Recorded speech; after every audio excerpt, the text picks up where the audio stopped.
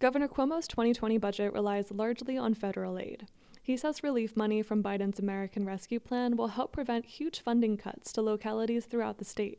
There's money in the rescue plan for COVID testing, for vaccine distribution, and $350 billion for something called state and local financing. But the Democratic Socialists of New York are advocating for a different approach. They say instead of waiting for help from the federal government, the state should ask the wealthiest New Yorkers to help cover the deficit. Their plan involves a progressive income tax system, an inheritance tax, and a small tax on Wall Street financial transactions. Cuomo's final draft of the budget is due on April 1st, so today, Tax the Rich campaigners are hitting the streets and the phone lines, making one final push to influence the budget. And they're going to be going to the stores and the buildings they know, the people they know, and putting up flyers all over.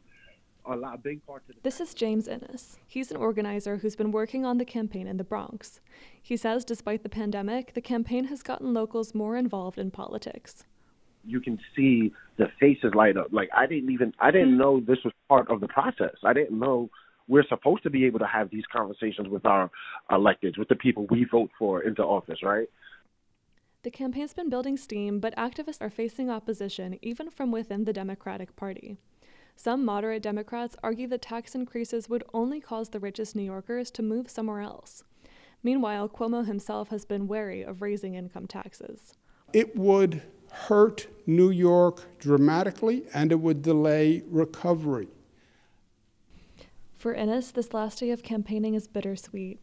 He says he's seen his community rise up to demand change, and he'll miss the kinds of conversations he's been having.